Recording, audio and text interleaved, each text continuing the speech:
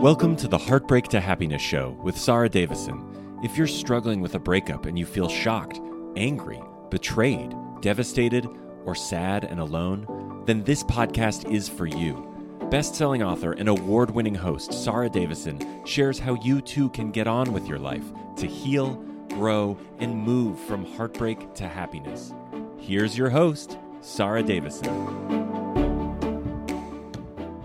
Welcome back to the show. And today is the second part of my interview with Sam Vaknin. Tell me if I'm right or wrong here, is that you're not born a narcissist. That's something that happens due to a trauma in childhood. Probably there is some genetic propensity to become a narcissist because we see, for example, multiple siblings in the same family with the same upbringing, same abuse, even identical twins. One becomes a narcissist, the other doesn't. So there must be some genetic template or genetic propensity which we have no clue about hitherto. But then it's the environment that shapes, that triggers these genes, that somehow shapes the narcissist. And yes, narcissism is the outcome of abuse and trauma in early childhood. I would just like to clarify what I mean by saying abuse and trauma.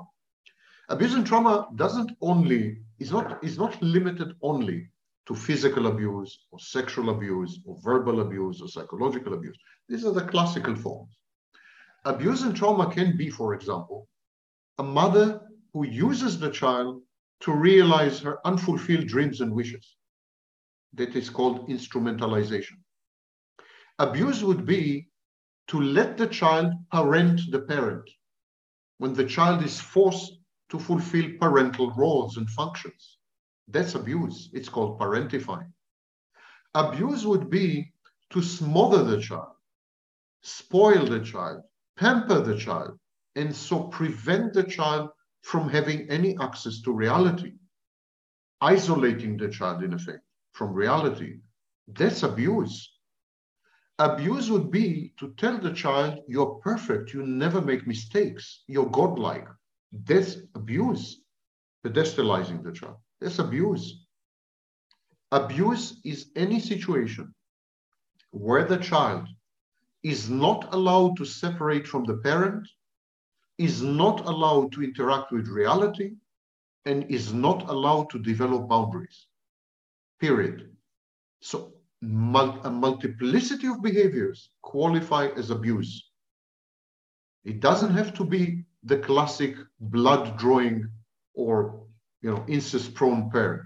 It could be a parent who on the face of it is a great parent, a loving parent, a caring parent, but actually it's a parent who is emotionally blackmailing the child, is not allowing the child to separate, is self-sacrificial ostentatiously, is terrifying the child by rendering the child insecure, a parent who is overprotective of the child. All these are forms of abuse, some of it egregious.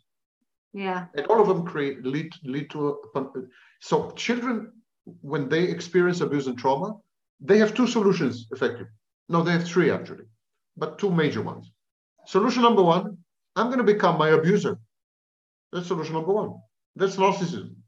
Solution number two, I'm going to please my abuser. I'm going to appease my abuser. That's the codependent and the people pleaser. Solution number three is I'm going to try to become the abuser. And if I fail, I'm going to fall apart. That's the borderline.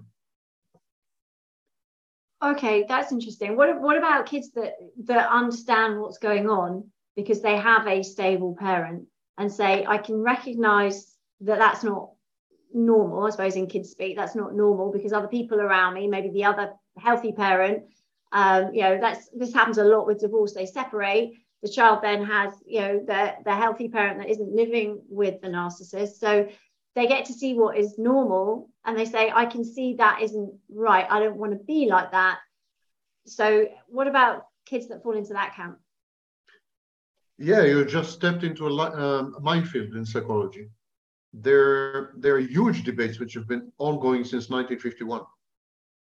There is a school of Bowlby, Mary Ainsworth and others that say that the only crucial figure is the mother. So if the mother happens to be what is called a dead mother, there was a psychoanalyst, Andre Green, and he coined the phrase dead mother. Dead mother doesn't mean physically dead. It means absent, depressed, selfish, etc., etc. A bad mother. So because only the mother matters, if the mother is a narcissist or a psychopath or a depressive or whatever, the child is doomed. Never mind if the other parent is a good parent and so on. That's the approach of Bowlby and the attachment schools. But there is great opposition in psychology to this approach. By the way, I adhere to this approach. Still, I will represent the other side. So there's a great debate, for example, Bandura and others, and they say no. A child is capable of attaching to multiple attachment figures.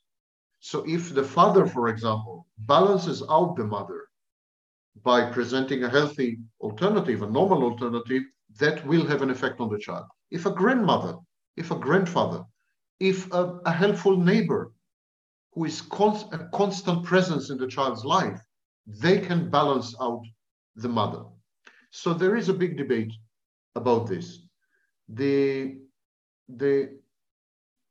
main process is known as modeling.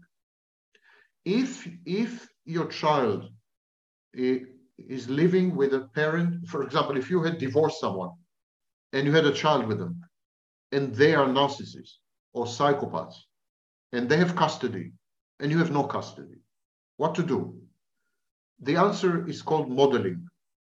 You have to show the child an alternative, a model that the child will be able to select and emulate later in life. But you have to be very patient and you have to endure a lot of pain because children gravitate naturally towards dysfunctional parents.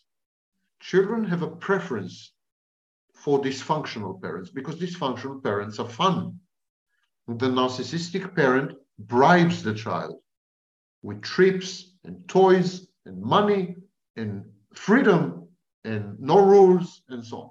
So the child prefers the narcissistic parent usually.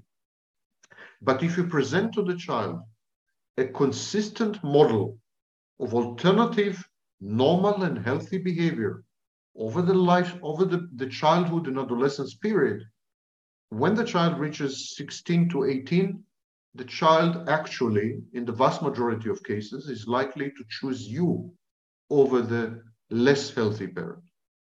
But you have to endure 10 years of alienation, 10 years of heartbreak, 10 years of neglect and abandonment by your children, 10 years maybe of not seeing the children or seeing them very rarely.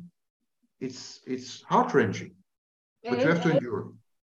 It is. That's really interesting, actually. I mean, I've seen from working with people who are divorcing narcissists and toxic people that you know, if they provide that stability and that consistent love, there are times, and I, you know, it's tough, isn't it? Because when you're going through a divorce or a breakup, which obviously is my area of specialism, that when you're going through that, you're under immense pressure. And then with someone that's toxic, the games that are played out mean that you're not going through that divorce process in the same way that people who they want a fair resolution for both at the end of the day. They might argue over who gets the piano and how much time the kids spend with who, but ultimately it's going to be some sort of fair resolution. But with a toxic person, the solution is they want annihilation. They want you done out. Like, if they can cause more pain, then then that's great for them. So what we find is it's very hard to come to any agreements. It's very hard to negotiate with somebody like that, because once you put your cards on the table, they then know what you want. When they know what you want, they're not going to give it to you. So Sam, for people listening who are going, that's me, I know that's exactly where I am, how do you sort of negotiate with somebody like this? Is it possible? These people are forced into this. They have to. So either they walk away with less, which is quite often the case because they can't deal with the emotional roller coaster and the financial probably annihilation just because of the legal costs, or do they fight for what is legally theirs? But the damage financially and emotionally is huge either way. How do they approach this? Because they're forced into it. They can't avoid it. The first bit of advice is do not demonize and do not mythologize your abuser or the toxic partner. When you demonize or mythologize your toxic partner, you're empowering them. You're giving them power over you. Because who can face a demon successfully and who can cope with a mythical creature? You're doomed. That's it. It's like surrendering in advance. Your toxic partner is actually a lesser person than you are because he lacks access to his emotions. He has cognitive distortions. It's a sick person. So it's a lesser person, not a superior person, a vastly inferior person. You have resources that your toxic partner could only dream of and rarely does. So this is point number one. Point number two, your toxic partner is acting the way he does in the majority of cases, not in all cases, but in the majority of cases because he can't help it. This is very important to understand. It's a compulsion. If your toxic partner is a psychopath, then he is out to get you and demolish you because you have challenged him. It's a power play. It's a power play and it's a mind game, which psychopaths cherish. It's a form of entertainment. It gives their life meaning and sense and direction and goals. If you're unlucky enough to have teamed up with a psychopath, then you're effed.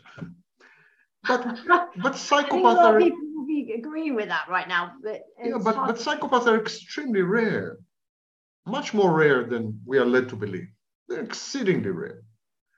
And by the way, because they're goal-oriented, if you give them what they want, you never see them again. That's the good thing about psychopaths. Gratify them and they're gone. They're not like narcissists. Narcissists hoover and they haunt you and they stalk you like forever. A psychopath wants your money. Give him your money, you'll never see him again. He wants your house. Give him your house, you'll never see him again. Psychopaths are easy to gratify. The problem is that most toxic partners have other mental health disorders or have a personality which is clinically healthy, but they have quirks which drive them compulsively to engage in underhanded tactics and so on. So this is the second piece of advice.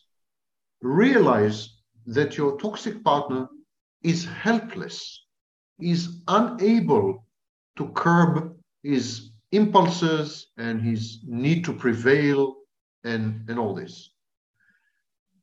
Point number three, prioritize. What are your priorities? One of the major problems I come across, people don't have clear priorities. For example, do you value your money more than you value your children? Do you value your common house, communal property, more than you value your dog? Do you value your dog more than you value your books? I mean, get it straight. Make a bloody list. Decide what you're willing to give up on and what is a red line in the sand and sine qua non, and you will fight to the death. I mean, prioritize, make your life much simpler. And then those priorities which are low, give them up. Allocate your energy wisely. Defend and protect your three top priorities, not the other 34. These other 34, sacrifice them exactly like in chess, sacrifice the pawns. It may even gratify your toxic partner. He may misperceive a triumph where there's none because you've given up on 34 points out of 37. And he says, you see, I triumphed, I'm victorious. That's the next one. And the last point I want to make is you have never been real to your toxic partner. You have either been a function or a set of functions. You have been an internal object. You've been a trophy. You've been a symbol. You've been everything but real. This is something victims of abuse cannot wrap their heads around. Victims of abuse are commodities.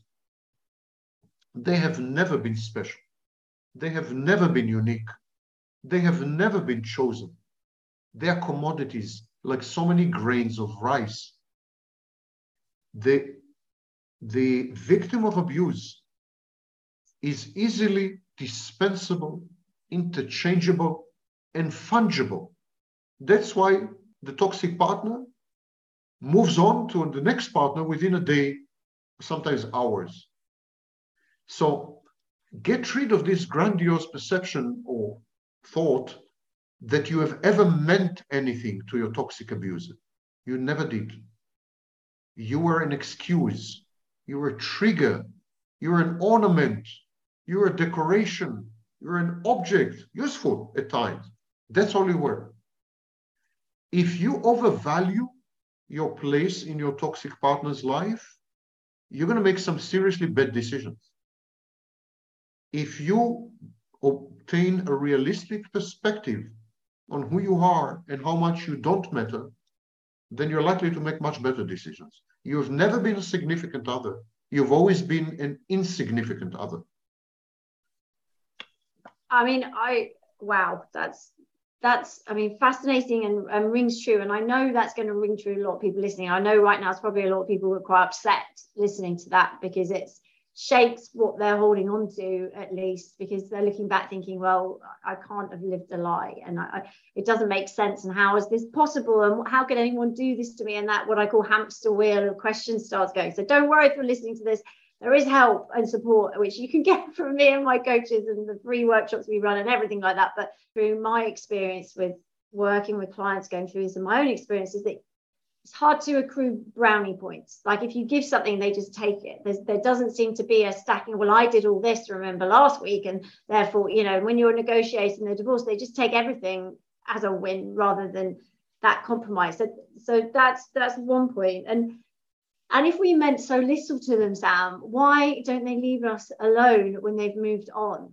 I saw in one of your articles, I think I was reading, you talked about body snatchers, and it's kind of like, just leave me alone. Like, we've moved on. Why? We've separated our lives. We've got the agreements in place.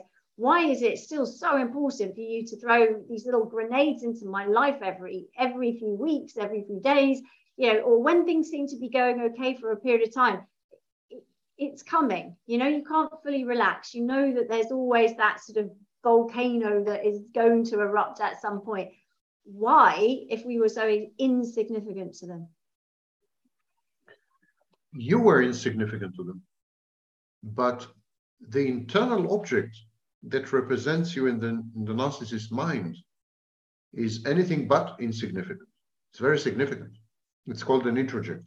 It has a series of critical psychological functions. When you are gone as an external object, when the narcissist devalues and discards you, he remains stuck with your representation in his mind. And he continues a dialogue with this representation.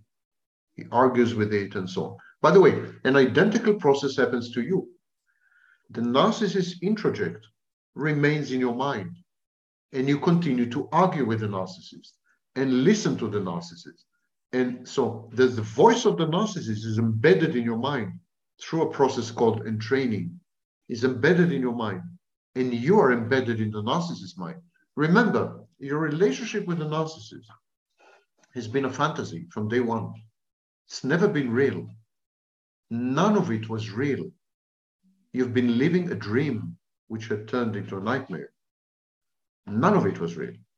You have become an avatar, an icon in the narcissist's mind, and he has become one in yours. You're both continuing to engage in a dialogue, only separately. It's difficult to extricate the narcissist to expurgate the narcissist from your mind. Exceedingly difficult. Similarly, the narcissist can't get rid of you. Never mind how hard he tries. Your internal object, your representation in his mind, keeps challenging him, keeps reminding him of his failure, keeps informing him that he is less than omnipotent and less than omniscient and less than godlike. He needs you to return. He needs to couple you again with the internal object, and this time obtain conformity. Now, this is a replay of his original relationship with his mother. The original relationship with his parental figures was exactly about this. He couldn't separate from them. They didn't allow him to separate. He can't separate from you. He can't separate from you because you're inside his mind and he can't get rid of you. The only way is to bring you back. Hence the process of hoovering. It's the only way. When he devalues you in real life and discards you, he does not devalue the internal object. He tries, he fails. He doesn't devalue the internal object. So in his mind, there's an idealized version of you. Indeed, when he hoovers you, he re-idealizes you. Again, you're the most amazing, intelligent, beautiful woman in the world when he hoovers you, second time. Not because he really believes this, but because he needs you to conform to the internal object, which is idealized. And so the narcissist has two options. Either he destroys you, annihilates you, vitiates you, utterly renders you molecular, dissolves you, so that you no longer challenge the internal object, or he takes you back and forces you, coerces you to conform to the internal object. This is hoovering. So either he becomes an antagonist, an enemy for life, and so on, or he tries to hoover you all the time, a stalker. So, I mean, that makes a lot of sense, and I see this all the time. And you know, a lot of the time they are successful in completely sort of destroying people's lives that they leave behind. So they are not, you know, the same person. For those people listening who are strong enough and have that core and have a support around them to keep going, does then it work to maintain a totally disingenuous, obviously, relationship with them, where they believe that you are friendly or you get on with them and you keep that contact so that it's not personal, you're not sharing personal details, you're not getting into any personal information, but obviously asking them about themselves is a good way to get a conversation going and talking about them. But you can appear what I call functionally friendly, but actually you're still keeping everything private. Is that a way that is sustainable, do you think? No, it's a seriously bad idea. It's a seriously bad idea. The only viable strategy with the narcissist is to set extremely firm boundaries and to go no contact. To this very day, well, some people are limited because they have children, for example, and so on. Still, they can communicate via lawyers and accountants. Of course, no contact to the maximum of your ability, obviously. But even when one has common children, one can still communicate via lawyers and so on. Definitely not respond to any queries, not accept gifts, disengage on social media by blocking and banning.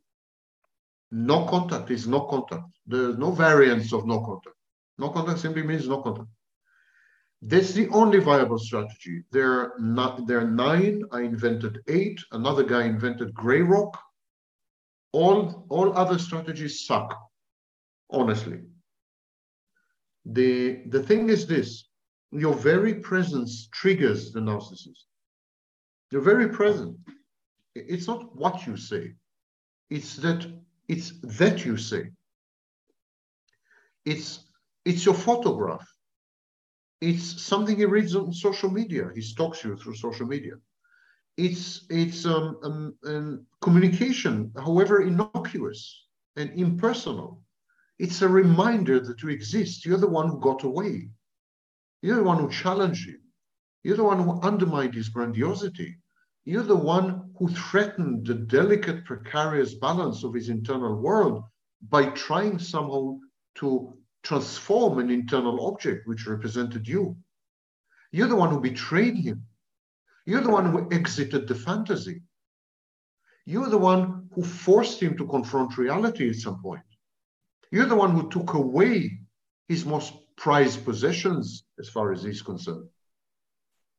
You are a trigger.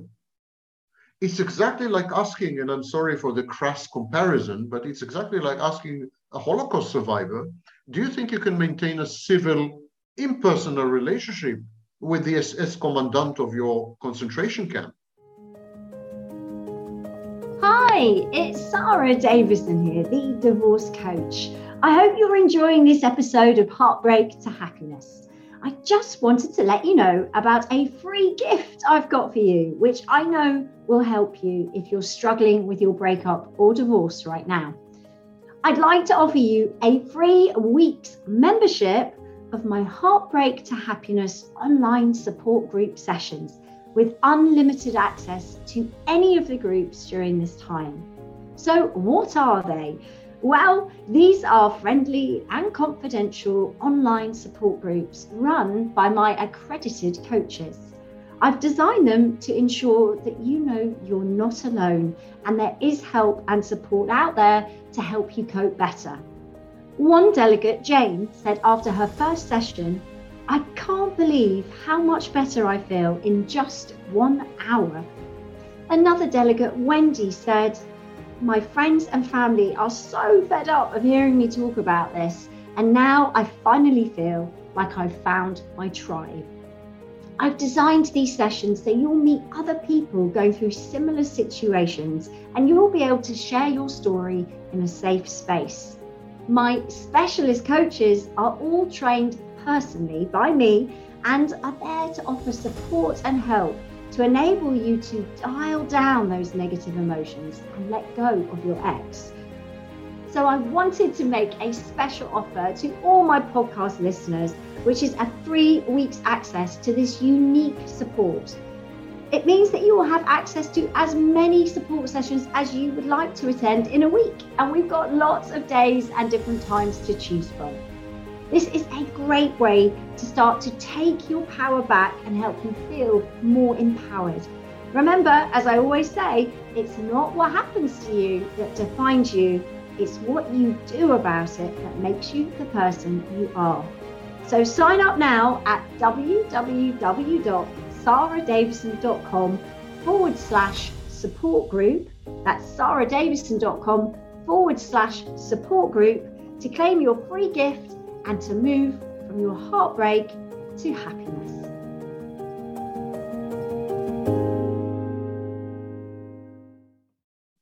Well, theoretically, it's possible if both of them know German. But I wouldn't advise. I would advise against it, wouldn't you? Mm. Should a Holocaust survivor maintain a civil discourse with the commandant of his extermination camp? I doubt that any psychologist would endorse this kind of... Oh, well, I mean, that opens up a whole thing for me because there's so many so-called experts, Sam, that will encourage victims of abuse to have a relationship with the other parent, the abusive parent, because they say otherwise you're being a bad parent and you are not supporting your child and you are alienating and all these false allegations. I mean, that's one of the biggest issues we face in family courts is well, some regulated, a lot of unregulated. The other person, allow me to interject, the other person is not a parent. That's a mistake of these so-called experts or self-styled experts. Everyone and his dog is an expert nowadays. Yeah?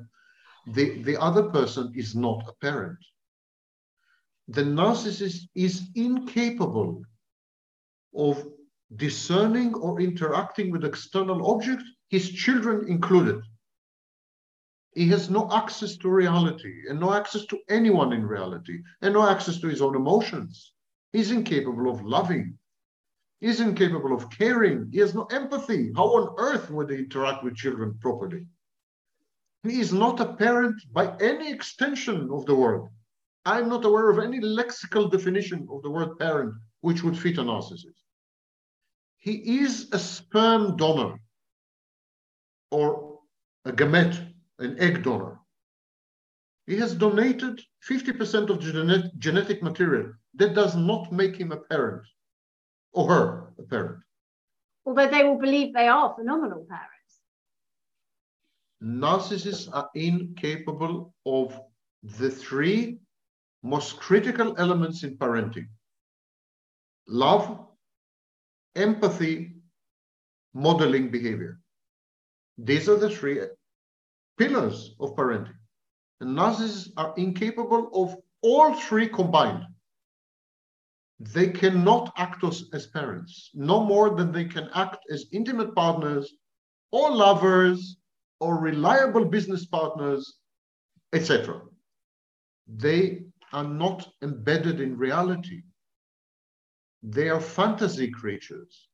Otto Kernberg and many other very preeminent scholars, my humble self included, believe that narcissists are actually almost psychotic. Psychosis, to remind people, schizophrenics are psychotic. Paranoid schizophrenics are psychotic. Psychosis is the cancer of mental health. And many of us believe that narcissists are, 1 inch removed from psychosis. They're so sick that they totally confuse external reality with internal reality. Children, as far as they're concerned, are extensions. I don't know, objects, avatars. They're not real. The children are not real. They're real only in as much as they provide narcissistic supply. Or they are real only in as much as they allow them to leverage the children in order to score points with the estranged partner or whatever. They're real as functions and they're real as objects, but they're not real as children. They're definitely not separate from the narcissist.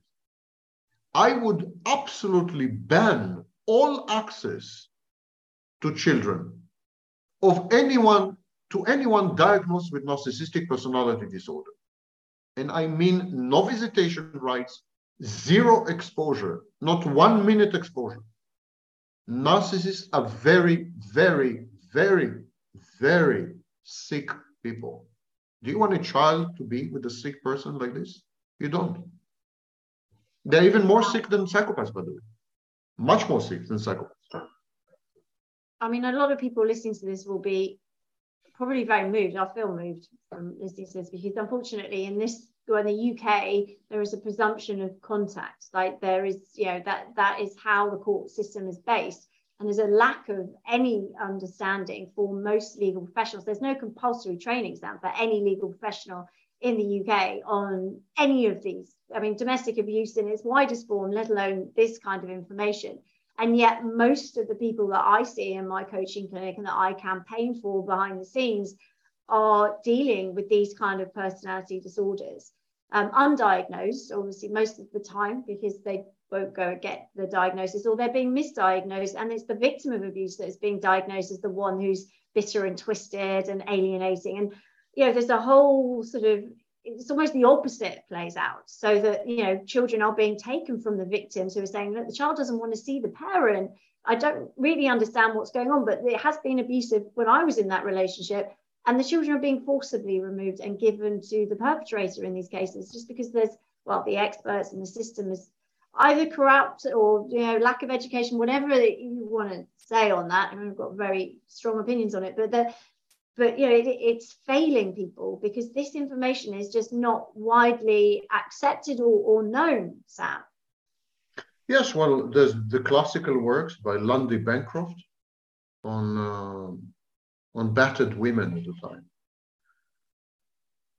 You see, I don't think it's a question of ignorance as much as it is a question of denial. Yeah. The court system is part of the establishment normally, should be, by the way, should protect the status quo, basically. It should protect rights to privacy and rights to human rights and so on. And there is this presumption that unless you're a knife-wielding, maniac, everything else is acceptable in parenting. Man's home is his castle and all this Anglo-Saxon bullshit. It's Anglo-Saxon, by the way. You don't have this You don't have this legal doctrine in many other countries. But in other countries, you have different issues. For example, patriarchy or patriarchal thing. In Russia, domestic violence has been decriminalized a few years ago. Yeah. So it's a patriarchal country where men rule. It's a throwback to the, I don't know, 16th century, I think, or something. So in Afghanistan, of course, Mongolia, believe it or not, and so on. So you have societies where there's men rule, patriarchal societies, and so we don't talk about narcissism and so on and so forth, because most diagnosed narcissists at least are men. Used to be men, now it's 50-50. And there's another group of societies, I say the Anglo-Saxon societies, the Anglo-Saxon legal tradition, where the law stops at the threshold. The law stops at your door. The law has no right to intervene in domestic affairs.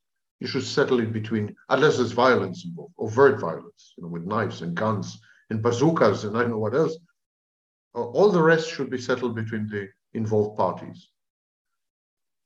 Amazing behaviors, totally criminal behaviors, like assault, like rape, have been utterly legal until recently, when two intimate partners were involved. So, your husband could rape you legally until the 1970s. It was okay. Even if you said no repeatedly, it was still legal. So there is this, and there's another presumption, which is counterfactual, idiotic, honestly, is that parenting comes automatically. You don't need to train, you don't need to learn anything. You don't need it. It's an automatic, instinctive or instinctual drive. Like, everyone can be a parent. If you have the right genitalia, you're equipped to be a parent, which is, of course, we certify everything. You need a license to drive a scooter. You need a license to drive a minivan. You need a license to shoot a gun. You need a license to hunt foxes. You don't need a license to do two things, which are the most important in human life. You don't need a license to vote, and you don't need a license to raise children. These are the two things you don't need a license for, which I think should be the only two things to be licensed. And yet, this is the case. So the legal system is not as much ignorant as reluctant, simply reluctant. It's an enclave which has been off limits for so many centuries. It's difficult to transform this state of mind. It is, and it's causing a lot of trauma. In fact, there was some research done recently by a charity that found out that I think it was 82% of people going through the family courts, having suffered trauma from a toxic relationship, were re-traumatized by the family court system, not their ex. Absolutely. But obviously that plays out in there too. But absolutely. I see this every day. People saying, I feel like I'm going into the court and I'm the only sane person in there, because everyone sees it completely differently. Like, I'm putting the evidence across and the facts and saying what I believe, and they're saying, yeah, but you're the problem. And this is coming from psychologists and converted commas and the experts that they. And there's a disconnect. For example, lower courts in the United Kingdom have accepted narcissistic personality disorder as a mitigating circumstance. In other words, not guilty by reason of insanity. In the Blackwell case, for example, was accepted as a defense. So criminal courts realize and accept narcissism as such a severe mental illness that it reduces criminal liability. And yet family courts don't. So there's a disconnect between various branches of the judiciary. Yeah, it's gosh. So I could talk to you for hours and hours. I'd love to talk to you more on this topic, and I'm so grateful for your time today. I have one last question for you. My podcast is called Heartbreak to Happiness, and I usually ask my guests, what makes you happy? But I'm really interested. Are they happy? Are narcissists happy? Can they be happy? Because when they treat people so unkindly and cruelly in a lot of cases, are they happy? Can they experience that level of happiness? I think they're euphoric and with an elevated mood, which doesn't last for long, by the way. Because narcissists need constant injections of narcissistic supply. They're drug addicts, they're junkies, they're addicted to supply.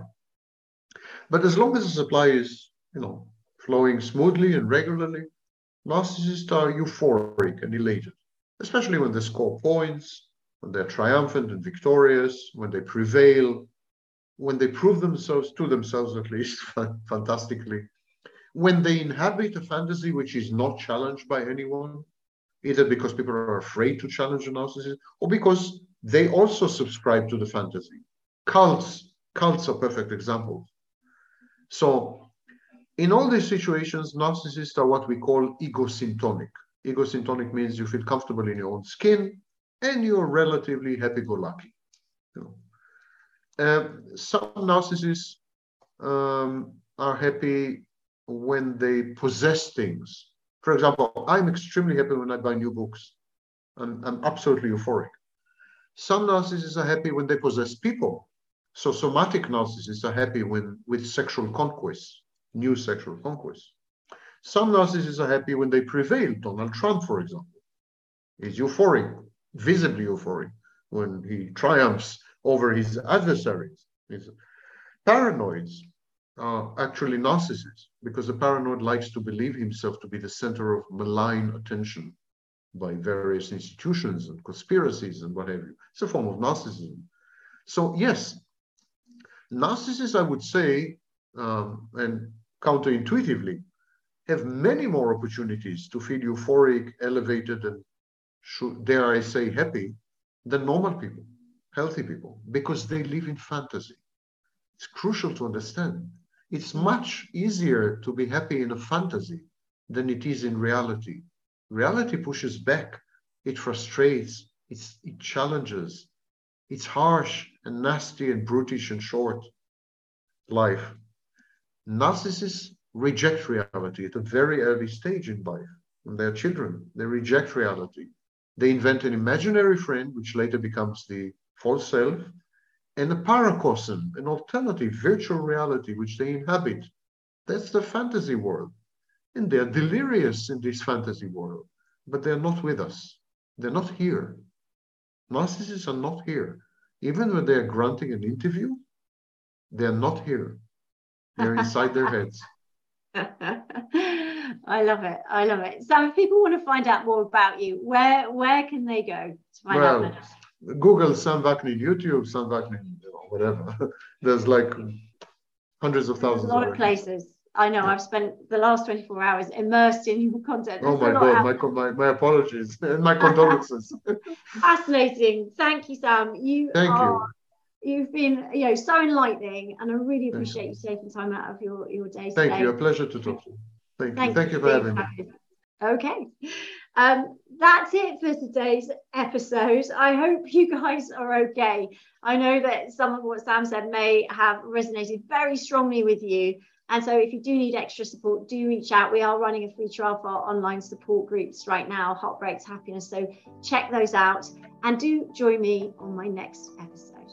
Move forward, feeling stronger and more confident. And I really look forward to you joining me on my next episode. That's it for today's episode of Heartbreak to Happiness.